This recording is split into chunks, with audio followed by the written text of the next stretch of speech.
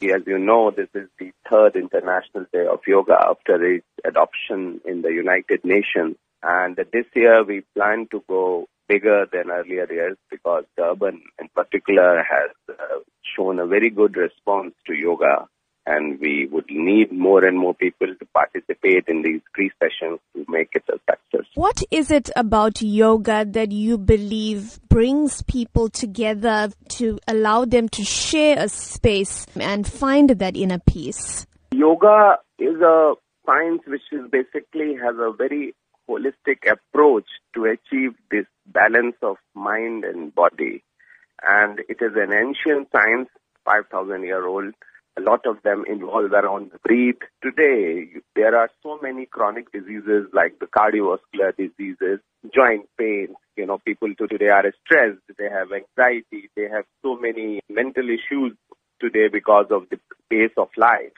Yoga plays a very important role. The fact that the science has lived for 5,000 years, so frankly, yoga has a very proven track record. What about those that have never tried yoga before? Is International Yoga Day for them too?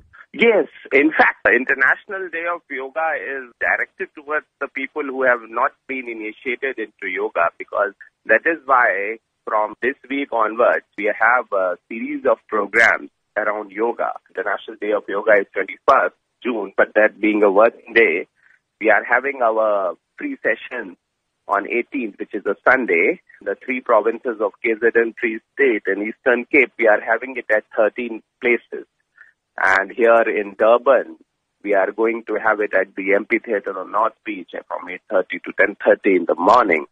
And it's a free session, and there will be a protocol booklet also there, which I think people can take, those who come, so that they can practice those protocol booklets, have the standard yoga asanas. And once you are into it, I'm sure you will find the way forward.